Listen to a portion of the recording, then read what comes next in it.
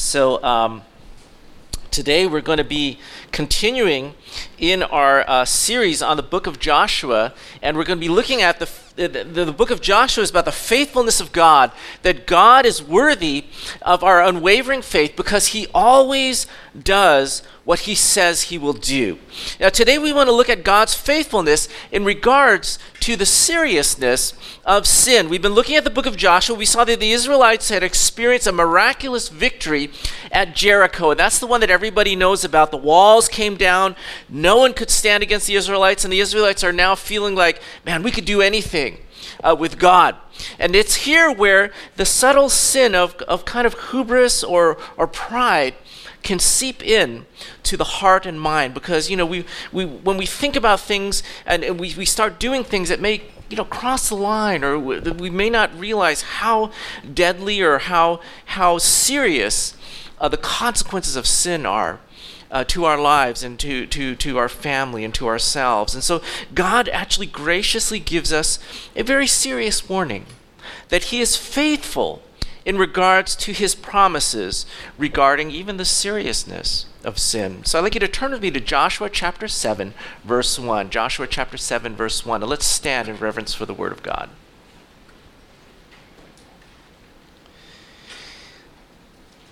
This is Joshua 7, verse 1. It says, "But the people of Israel broke faith in regards to the devoted things, for Achan, the son of Carmi, the son of Zabdi, the son of Zerah, of the tribe of Judah, took some of the devoted things, and the anger of the Lord burned against the people of Israel.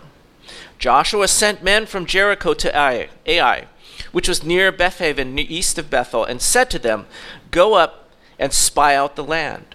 And the men went up and spied out Ai, and they returned to Joshua and said to him, 'Don't have all the people go up, but let 2,000 or 3,000 men go up and attack Ai. Don't make the whole people toil up there, for they are few.' But about 3,000 men went from the people, and they fled before the men of Ai. And the men of Ai killed about 36 of their men, and chased them before the gate as far as Shebarim, and struck them at the descent. And the hearts of the people melted and became as water." May the Lord bless the reading of his word. You may be seated. So from this passage, we're going to see that God is faithful in regards to all of his promises regarding the seriousness of sin. And we're going to see why that's actually a good thing. Because sometimes we think, we even as Christians, we think, well, if God just, loosens up a little bit about sin, maybe things would be kind of easier. Things would be better. There'd be less problems, less guilt, more freedom. But we see that exactly the opposite is true. Because we're going to see that God promises that regarding the seriousness of sin, that they really save us from a world of hurt and misery. Sin, when it really shows itself for what it truly is, when sin takes off the disguise of its earthly beauty, we see that it is ugly, it is hateful, it is horrible in what it does to mankind. And we thank God. We thank God for his promises regarding the seriousness of sin. That in regards to sin, God is faithful both to punish as well as to forgive. So let's look at the first point. The first point we see from this passage is that there is no such thing as hidden sin. Now, if you look at verse 1, it says, "But the people of Israel broke faith in regard to the devoted things, for Achan the son of Carmi took some of the devoted things, and the anger of the Lord burned against the people of Israel." Now, in the previous battle, when the walls of Jericho fell, God made it very clear. He said, no one is to take any of the spoils of war, for the first battle is sacred to the Lord, and all the material gain is to be devoted to the Lord because they belong to him. Now, in this verse, it says that they broke faith with God. Now, the word to break faith is very strong. It means to violate a sacred commitment. It means like, for example, even a divorce, the violation of a divorce. This is the same thing as breaking faith. And in verse 1, it says the entire nation of Israel broke faith with God. That Achan, one of the soldiers, secretly took some of the treasures of Jericho, and we'll see later on that he buried them under his tent. And this is an attempt of hidden sin. Now you look at this and you say, of the entire nation, I mean, you're talking about 1 million people, there's just one person who took basically 3 things and he hid them where no one could find them. Now, one might think, well, honestly, in the big picture of things, it's not that much. I mean, it doesn't really hurt anybody, his actions. And in the bigger picture, I mean, really honestly, of all the things that were given to God, it's not a whole lot. It's not a big deal. But see, that's precisely what people say about their own hidden sin. We say, well, I do a lot of things, a lot of good things. Almost every other area in my life is good, particularly compared to other people. We say, considering all the things that we do for everyone else, this one little thing, and it doesn't really hurt anybody. It doesn't affect anybody. No one will know. No one will ever miss it. Everything is safe. It's hidden inside my tent. But see, the first thing we see here in Joshua is that there's no such thing as hidden sin. See, in verse 1, it says right away, there is sin. God says very clearly, there's sin. He says Achan did it, and he says this is exactly what Achan did. And see, when we read this one verse, I mean, this is the very beginning, it's real clear that God is saying to the church, he's saying, you can't hide anything from God. I mean, God knows. He knows from the very beginning. He knows before we even do it, he knows, because he's watching. He knows what's in our thoughts. He knows what's in our minds. He's watching us do the sin. He's watching us right now. I remember reading a book, and it was really convicting about the holiness of God, and the author said, when you sin, every sin that you do is literally in the presence of the holy throne of God. And that's very sobering as we think about our lives. And in contrary to what people think or what we might think, it is a big deal when we violate our faith, our commitment with God.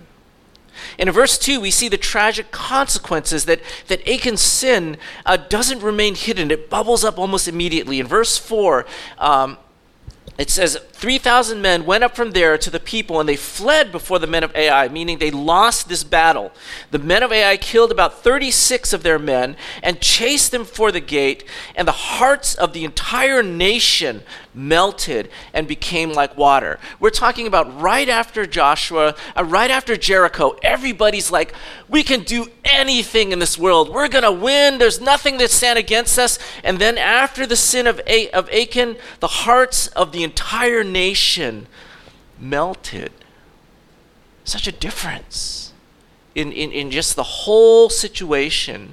And we see here from this passage or from these verses that God not only knows our sin, but he quickly exposes our sin. That this entire chapter is devoted to the exposure of sin of just one individual. This chapter is actually an expression of God's immeasurable grace and faithfulness. Why? Because we can count on the fact that God loves us so much that he is not content to allow us to live with hidden sin and its consequences forever. God loves us. He knows how horrible it is to live with guilt and with hidden guilt. And he is quick to expose our sin so that we might find forgiveness and freedom from the bondage that it creates. And so the first thing we really want to see is that there is no such thing as hidden sin. The second thing we see is that we see the faithfulness of God in that there is no other way to avoid the consequences of sin. What this means is that God has provided a way to take care of the consequences of sin, but if we do not choose it, then we will bear the consequences of our sin on our lives. Going back to verse 2, just before the battle, Joshua sent the men of Jericho to Ai, which is near Bethaven. The men went up, spied there. They returned to Joshua and said to him, You don't got to send all the people out there. Just send 2,000 or 3,000 and don't let everybody have to go through all that trouble and suit up in their armor, because we can do this. Because we can see that the spies here, they speak with a lot of confidence. They think, Ai will be conquered easily with 2,000 or 3,000 men. They only have a few people. But actually, the spies were wrong. Ai actually had 6,000 men. 6,000 soldiers or potential soldiers. And in addition to Achan's sin, basically the nation of Israel was guilty of underestimating the strength of the enemy and overestimating their own strength. You also notice in the first few verses of chapter 7, there's really no mention of prayer, no evidence of God's activity, no evidence of the people depending on God. But after their first defeat, everything changes quite quickly. In verse 6, once the people are defeated and the 36 men are killed, the entire nation, it says, Joshua tore his clothes, fell to the earth on his face before the ark of the Lord until evening. He and the elders of Israel, they poured dust on their heads, literally all day. They were grieving before the Lord. Now, if you look at this from a military perspective, this was Israel's only defeat in the 7-year conquest of Canaan. And they only lost 36 soldiers, which is very small in terms of battle. And so it seems like when you look at this, like Joshua and the Israelites are overreacting. Just send the whole group up there next time. But unlike Achan, Joshua and the Israelites understand the importance of the favor of God. And they are fully aware that God's favor, for some reason, has been withdrawn from their lives, and they literally spend a full day in contrition and weeping, and they're desperately seeking the Lord's mercy. And so God responds to Joshua, and he says in verse 10, he says, "Get up." Why have you fallen on your face? Israel has sinned. They have transgressed my covenant that I commanded them.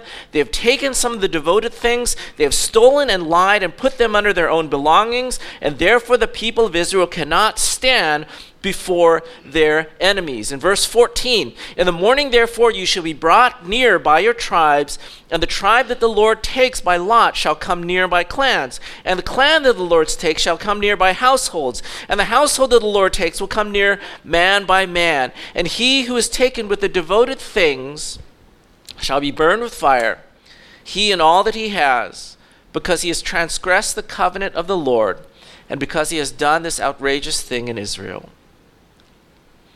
Here in verse 12, God tells Joshua the only means of overcoming the consequences of the sin. He basically says three things to Joshua. He says, first of all, he says, get up. Secondly, he says, get right with God. Consecrate yourselves. And then finally, he says, get rid of the sin. Take away the devoted things from among you. See, when we put our trust in Jesus Christ as Savior, God forgives our sin. He washes away. He makes us completely clean. We're completely forgiven. He takes away the bondage of sin and the curse of sin. We're no longer slaves to sin. That's what Jesus Christ did on the cross, and nothing will ever change that. Even all of our sin in the future will not change what Jesus has done on the cross for us. But that does not mean that we never sin. It means now that we have a choice, that God gives us the ability to choose not to give ourselves over to our sinful behavior. He gives us the choice to free ourselves when we do give ourselves, when we do sin. But we must do it in God's way, and the way that God gives us for overcoming the consequences. See, our way of dealing with sin is we tend to explain. Well, this is why I did this, and I was having a bad mood, and that's why I did this, or whatever. We tend to procrastinate. We'll say, well, I'll deal with it later. I'll wait till it piles up and becomes more serious. I'll wait till I get caught, or something like that. Or we may deal with it by comparing ourselves with others, or judging others. Like we start focusing on the sins of others, and these things that we do, they never really take away sin. They never take away the consequences of our sins on our lives. God says this is the way provided by Jesus Christ to take away the consequences and the effect of our sin upon our lives. He says, get up. He says it's up to you, that you must listen and obey God's word. He says consecrate yourselves, meaning return to God, confess our sin, agree with God that what we are doing is wrong. And then he says take away, get rid of the sin. He talks about repentance. Stop doing what you're doing. Change your direction. It's no use confessing and then returning to the sin right away and saying, okay, well, it's okay now because I confess my sin. No, he says you must get rid of the sin. Must turn away. Even if you have to do this over and over again, we keep doing it over and over again. Get up, get right with God, get rid of sin. Get up, get right with God, get rid of sin. Even if we have to do this every day, even if we have to do this every morning, even if we do this 5 times a day, this is what God says is the way. Now, I do want to pause here and say that if you're here and you've never received Jesus Christ as Savior, the story of Achan is not one of fear. It's a freedom. You know, all of us have hidden sin. We have hidden things in our lives. We have fears. We have secrets. And we worry that if people knew, really knew, they would never love me. They would never accept me. But here's the thing. We know that God knows. God knows everything. He knows your name. He knows your deeds. He knew you from the day you were born. And if you're visiting here today, perhaps he has brought you here today, this very day, to find freedom.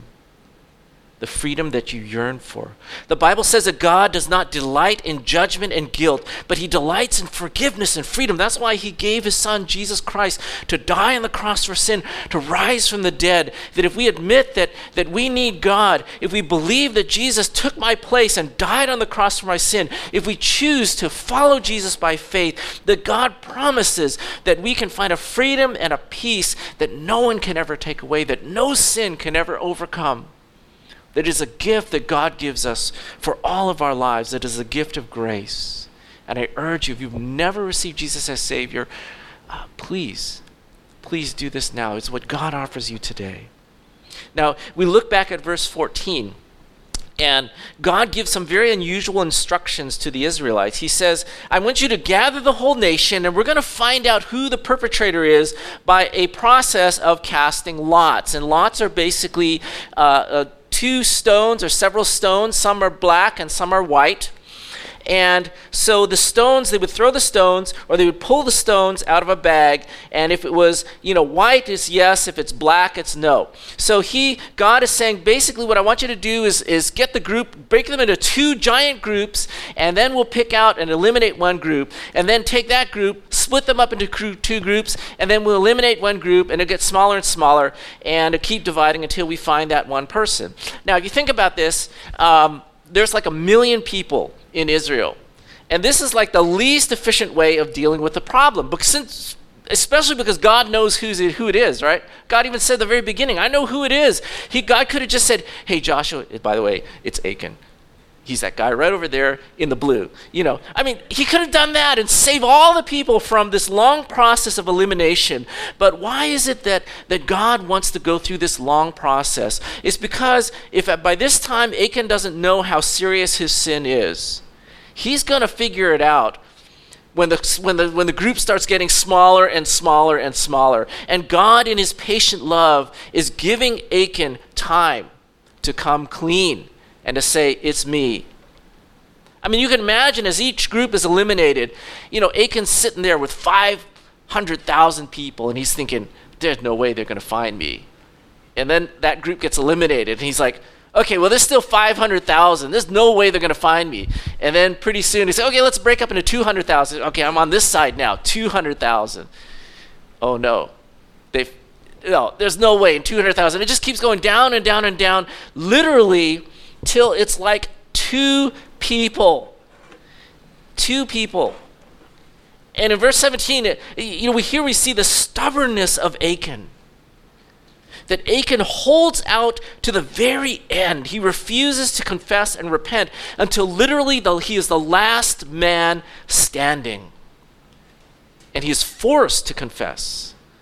See, this is a clear contrast between Joshua and the elders and how they deal with sin and how Achan deals with sin. Joshua and the elders are quick to humble themselves, seek God. They literally pray for an entire day and they follow God's instructions without straying.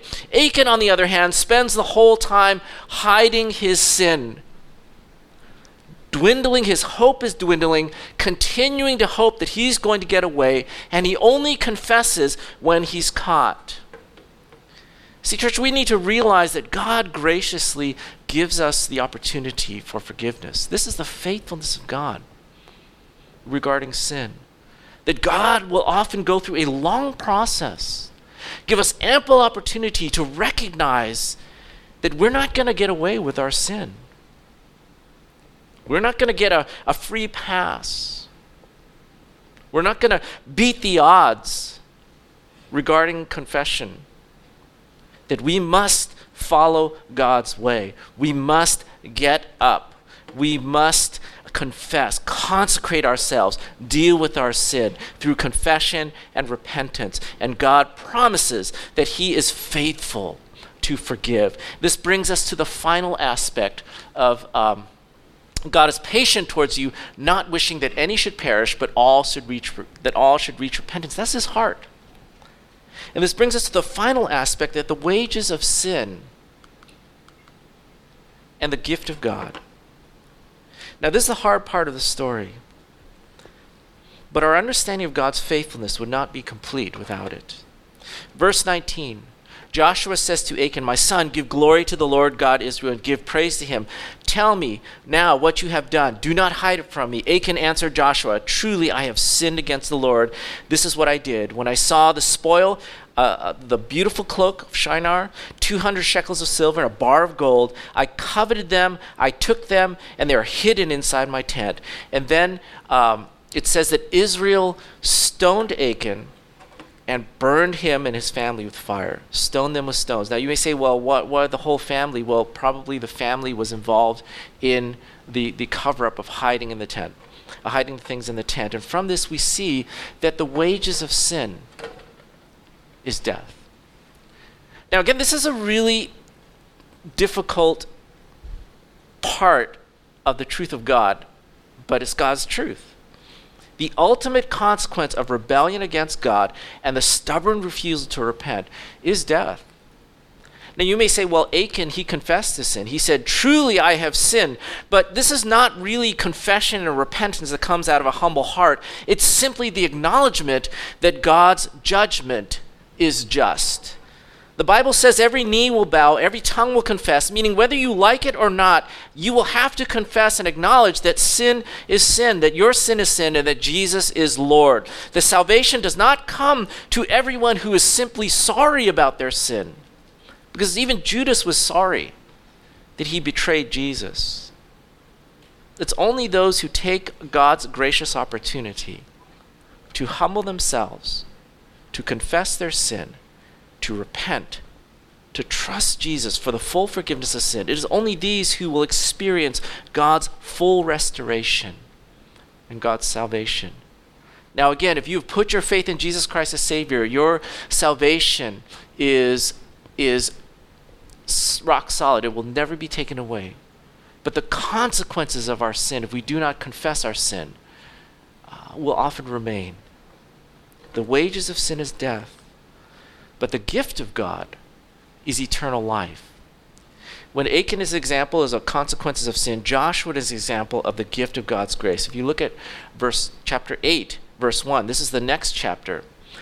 Then the Lord said to Joshua, "Do not be afraid, do not be discouraged. Take the whole army with you, go up and attack Ai.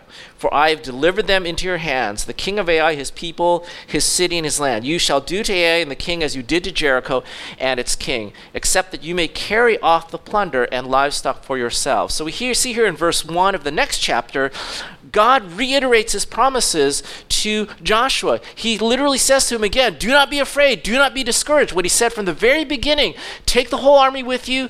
And the same thing with Jericho. He says, "I've delivered I've delivered this into your hands.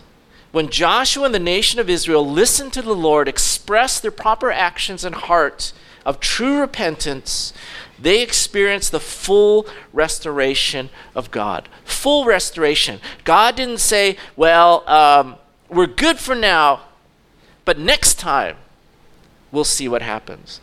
God didn't say, well, since you did this, now you're going to have to prove yourself before I actually give back my promise to you.